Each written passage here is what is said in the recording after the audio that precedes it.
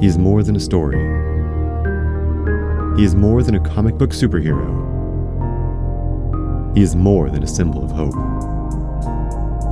He represents our greatest aspirations. He is everything we think we can be. And yet, even with all the strength and all the power in all of the world,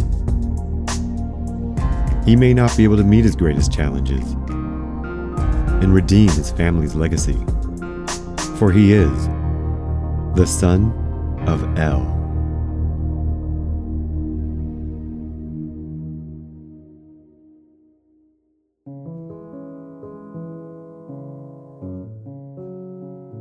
Chapter 6. Mr. Mxyzptlk. In the weeks after meeting Batman, Clark set himself to learning all he could about Bruce Wayne. How did he know about Krypton? And what was his connection to Luthor? The parallels between the two men's lives were uncanny. Both were the only child of a wealthy family. Both were orphaned in their youth. Wayne's parents were shot in a mugging when he was only 9. Less than a year later, Luthor's parents died in a car wreck while he was in his early teens. From there, the two men appeared to have gone down very different paths. Lex Luthor had poised himself as a brilliant prodigal visionary, while Bruce Wayne became known for his indulgent lifestyle. Neither of them came across as trustworthy to Clark. Luthor felt as though he were always conniving up some scheme, and Bruce Wayne, obviously, was more complex than his public image let on. Clark wondered what dressing up as a bat said about his mental health. Yet he didn't think he was in any position to judge. He too was wearing a cape and trying to be a hero. Like Luthor and Wayne, he was also an orphaned son of a powerful family. Clark felt bad for young Bruce and adolescent Lex. He was lucky to have been taken in by such loving parents as the Kents. Considering that out of he, Luthor, and Wayne, most of them had donned capes and superhero monikers, Clark began wondering if all vigilantes were orphans. A group of vigilante crime fighters was forming on the West Coast in Starling City. Through bits and pieces in the news, Clark heard their stories unfold over several weeks. The first of the Starling City vigilantes stood out because of their affinity for using a bow and arrow. While Batman attempted to scare the criminals of Gotham, this archer had something of a Robin Hood theme. Clad in a green hood and mask, he was referred to by several names: the Arrow, the Emerald Arrow, or most commonly, the Green Arrow. With time, he began working alongside a woman known as the Black Canary. She was no archer like he was, but her fighting ability was notorious. Most infamous was her voice. She was said to have a scream that could unleash a sonic blast. Meanwhile, in Central City, not too many states away from Kansas, word of another incredible hero began to spread. They called him the Flash, and he ran so quickly he could barely be seen. This phenomenal ability didn't stop him from posing for pictures. If anything, it provided him more time for photo opportunities. In each of these pictures, he could be seen dressed in a red bodysuit. It covered him from head to toe, exposing only the lower part of his face. On either side of his head were tiny yellow wings in the shape of lightning bolts. Another lightning bolt sat prominently at the center of his chest, bright yellow, like his boots. The costume was impressive. Clark was glad Martha had redesigned his costume when she had. The legend of the Flash's speed was astounding. The way he was described, it was as though he was in every place at once. Superman wondered if this hero was from another world, like he was. Or did the Flash come by his powers in some other way? For Clark, these other heroes became a quiet obsession. He dearly wished for some time to dive into the matter, yet his life left little room for hobbies. On the way home from a refinery inferno in Alaska, Clark found himself flying over the same forest he had once spent his summer in, years ago. The familiar fragrances of the season beckoned him from below. He returned to his favorite glen with a flurry of butterflies and birds, closely followed by a family of deer and several squirrels. Clark transformed back into his earthly self and loosened his tie. Reaching inside his breast pocket, he pulled out a newspaper he had picked up that morning and sat on a nearby rock to read it. He had recently taken to packing things inside of his pockets. Though he did not know what became of his clothes when he transformed into Superman, he found that everything he had on him reappeared upon turning back into Clark Kent. The animals settled down around Clark as he read. The heroes in Starling had gained a third member, though Clark remembered mention of this man before, using the moniker Wildcat. He was a retired street fighter famous for his masked feline persona. Another article, devoted just to Black Canary, speculated that her sonic scream was so precise that she could aim it at small targets. It was a fascinating read, but it was largely all speculation. In Central City, a holiday was being declared in the Flash's honor. A festival was held to commemorate the occasion. It was promised to be powered by the Flash himself, running on a treadmill. Within a few minutes, the Flash had fully charged the batteries. It turned out several robberies were being planned throughout the city that day. Yet with the batteries charged, the Flash was free to intercede all over Central City, to the great dismay of many criminals. The legends of the Flash's powers astounded Clark. They were almost unbelievable. But who was he to doubt them? His own abilities seemed to have no limit. Clark even surprised himself. He simply did what needed to be done. Rarely thinking it through, he seldom asked himself what was and wasn't possible. Just that morning, he had discovered a new power. When the burning refinery was threatening to explode yet again, Clark exhaled a frigid wind with his breath, smothering the fire in an icy storm. Putting his newspaper and clothes aside, Clark swam through the rivers he remembered so fondly. The cool water refreshed his thinking. As he got dressed after his swim, he wondered if he could talk Perry White into having him write about the trio in Starling. Maybe he could eventually cover the Flash. Taking one last breath of the sweet summer air, Clark turned back into Superman and continued home to Metropolis, intent on talking to Perry. As he soared over the vast northern forest, an especially tiny person, best described as a leprechaun, appeared sitting cross-legged before him as he flew. Clark was surely traveling at hundreds of miles per hour, yet this miniature man in the most unusual clothes had not a hair on his head affected by the wind. He put no effort into flight as he spoke to Clark. "Well, look at you. You are the spitting image of your father as a boy." Unsure what he was seeing, Clark stopped in midair. The tiny man stopped along with him, as though he had never been moving at all. Clark stammered a moment before attempting the most basic question he could think of. "Excuse me, who are you?" "Oh, my apologies. Let me properly introduce myself." While floating in the air in front of Clark, the impish sprite uncrossed his legs, stood up, and bowed deeply. "I am none other than the high and mighty, king of fairy kind, the one and only Mxyzptlk, at your service." Look, Mr. Mxyzptlk, I'm not so sure." Before Clark could finish that sentence, Mxyzptlk's impish face lit up with a wry smile. "Mr. Mxyzptlk. I like the sound of that. Yes, Mr. Mxyzptlk indeed. It is about time. In fact, we are going to be making some changes around here." And with a blink, nod, and click of his heels, the trees in the forest below them were replaced by giant candy canes. Simultaneously, Clark's daydream from moments ago were replaced with a complete doubt in reality altogether.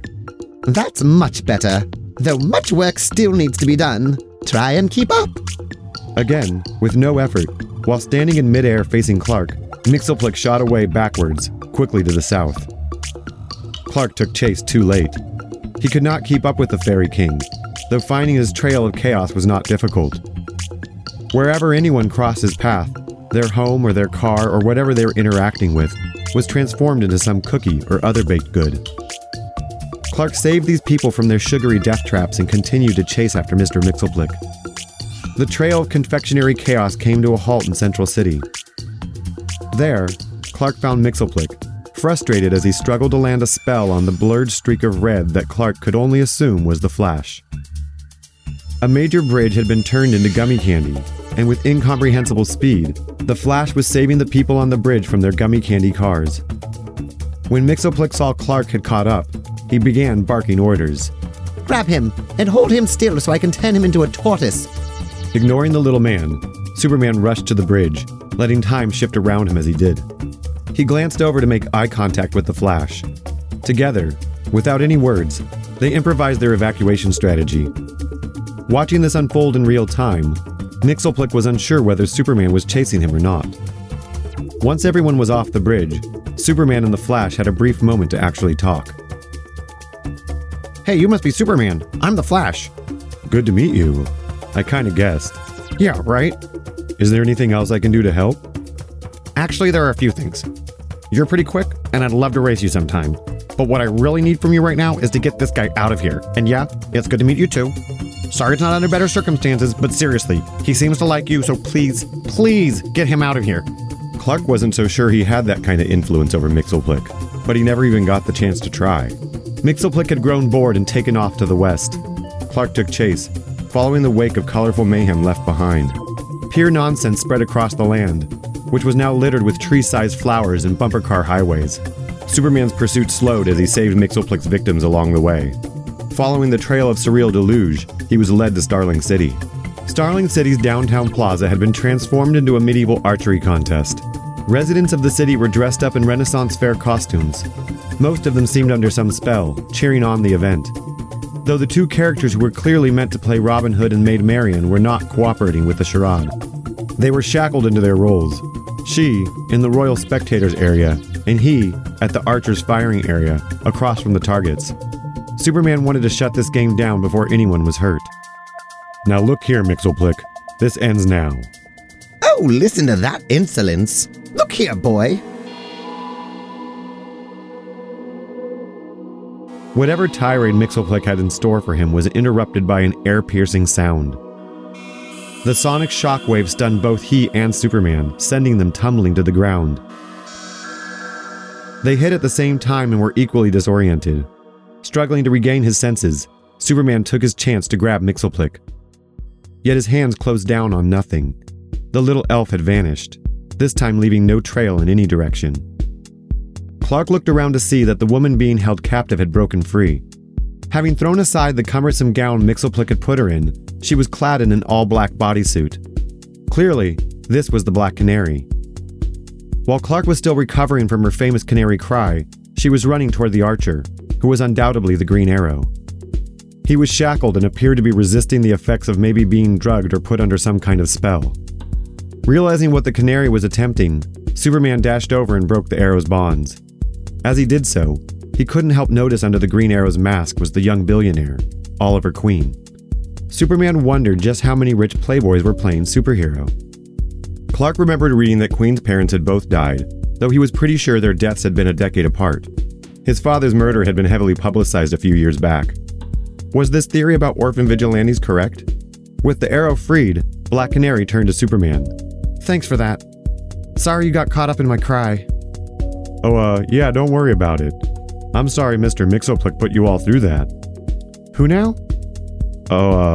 Yeah, I don't know how to explain." "Was that guy with you?" I'll probably better go find him." Black Canary crossed her arms, her brow furrowed under the domino mask covering her eyes. With her and Arrow safe, Clark excused himself and flew off. He didn't know why, but he felt embarrassed by all of this, as though it was his fault. Flying out of Starling, he had no idea where he was going. Mxyzptlk had disappeared altogether. Clark figured he could tune into the news and figure out where he went, but that would do him little good. Superman was powerless to this tiny person. All of reality seemed powerless to Mxyzptlk. Clark needed time to think. Just as he had visited his old stomping grounds in the Canadian wilderness, he realized it had been a long time since he had been to his family's Crystal Palace in the north. He altered his direction and flew to the Arctic. Arriving at the palace, he found the opening had once more become iced over. Yet the surrounding area was not entirely frozen as it had been that winter. This time, Clark noticed there were giant doors off their hinges, peeking out of the glacier nearby. With more precision than he used upon his first visit, Clark punched the block of ice hindering his passage and it crumbled in front of him. Into the icy tomb he descended to call forth the holographic ghosts of his parents. When the images of Jor-El and Laura illuminated in front of him, it took Clark a moment to remember why he had come. Their presence, even as holograms, touched him deeply. Thinking of the mayhem happening in the world outside, Clark asked them, "Who is Mxyzptlk, and how do I stop him from wreaking havoc?"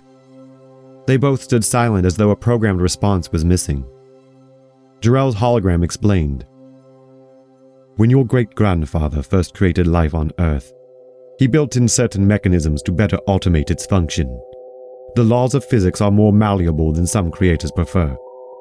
For this reason, it is common to use a kind of stopgap fail-safe mechanism. This is done by introducing a fairy realm to operate in the background, enabling life to continue.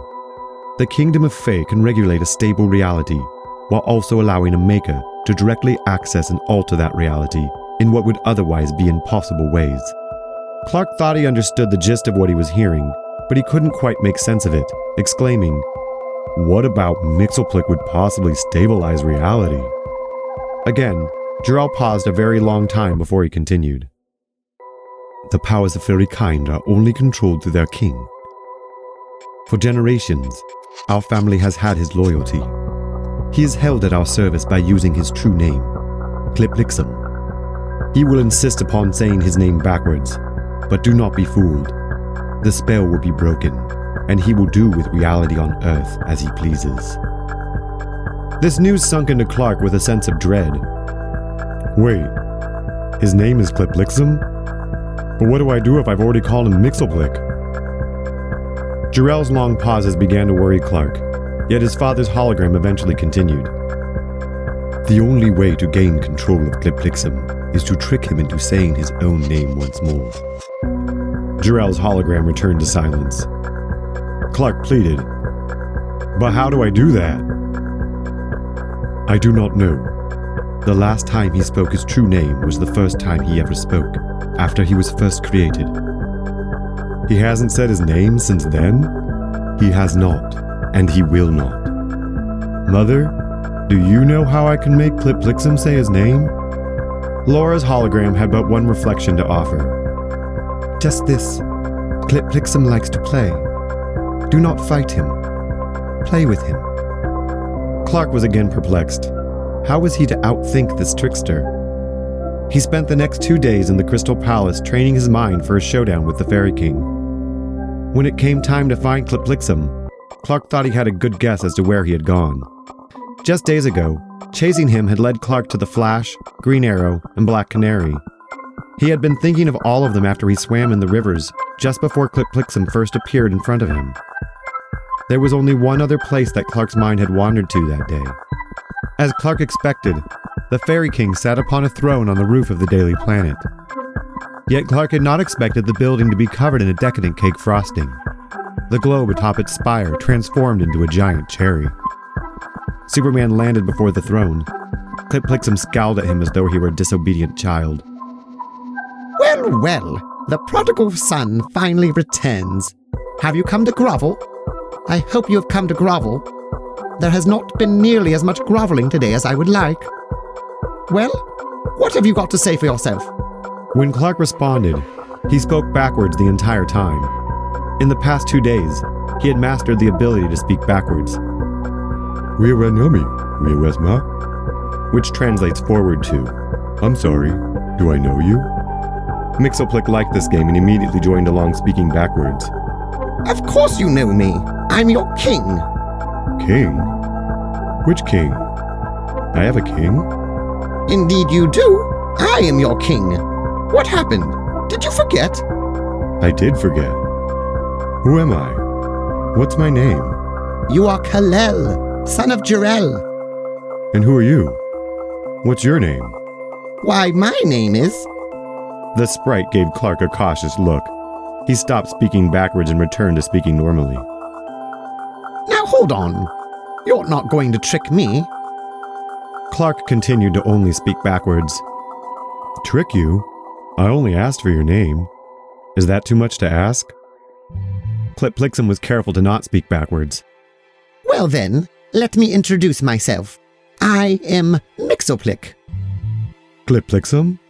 How dare you call me that? It's Mxyzptlk. Mxyzptlk. Mxyzptlk. Mxyzptlk. Mxyzptlk. Mxyzptlk. Mxyzptlk. Mxyzptlk. Mxyzptlk. Oh dear. Well, there you have it. Can't say it wasn't fun while it lasted. Well played, good sir. Mxyzptlk, at your service. With those words, the elf jumped out of his throne, up into the air, and into a deep bow. This time, Superman looked at him sternly. Mxyzptlk? Yes, sir? Put all this back the way it was. Put what back? Put the world back, exactly as it was before you started wreaking havoc. All at once, sir? Just do it. Yes, sir. And with an unusual dance, a blink, and a nod, Kal-El and Mxyzptlk were back above the forest in Canada. It felt as though it were the exact moment they had met. Wait, what just happened? Well, you said put it all back, so I had to take us back 2 days earlier. Now hold on. Did we just time travel? Do you have the ability to travel through time? Not really, sir. You just happened to have phrased that request in a particular way that resulted in time travel. Not something I can do every day, rarely on purpose. Though, like I said, it's not really time travel. Everyone's memories of the past 2 days will remain like a vague memory. Memories and dreams are not my department. So then, is there anything else I can do for you, sir? Kal-El almost dismissed him before he had a better idea. Yes, actually there is. I need you to repair the doors on the Crystal Palace in the north. That's it? You just want me to repair them? Shall I cast an enchantment? Make them only open for your family? Well, yeah. Now that you mention it. Can you make it so the doors only open for myself and my friends? I'm insulted you even have to ask. But fine. If that is the best you can come up with, consider it done. And feel free to call me if you need me. With a wink, a shake, and the sound of a bell, Mxyzptlk vanished. Clark hung suspended in the air by himself. He took a moment to reconsider how he might spend the next 2 days now that he had them to do all over. He started by going to the Crystal Palace to see his parents' holograms. Only this time, he did not ask about Mxyzptlk. Instead, Clark asked them about their lives and experiences. He wanted to get to know them as people. The next day, Superman went to Central City and Starling to meet the Flash, Arrow, and Canary once more. Meeting people for the first time again proved to be an odd feeling, though not all bad. He hit it off with the Flash on their second encounter. The Flash, once again, challenged him to a race. The Green Arrow was a bit aloof the second time he met Superman. He still remembered the incident with Mxyzptlk, but only as a bad dream. He didn't let it stop him from offering Superman his contact information. I change phones every few months or so, but if you need us anytime soon, this number will reach me. Black Canary said very little at all. She was still undecided about Superman. It was too late to make another first impression, but Clark was glad nonetheless for another opportunity to meet them. He was glad to know there were more heroes in the world to call on when help was needed, yet he couldn't think of any reason why he might need their help. He had no weaknesses, at least none that he knew of.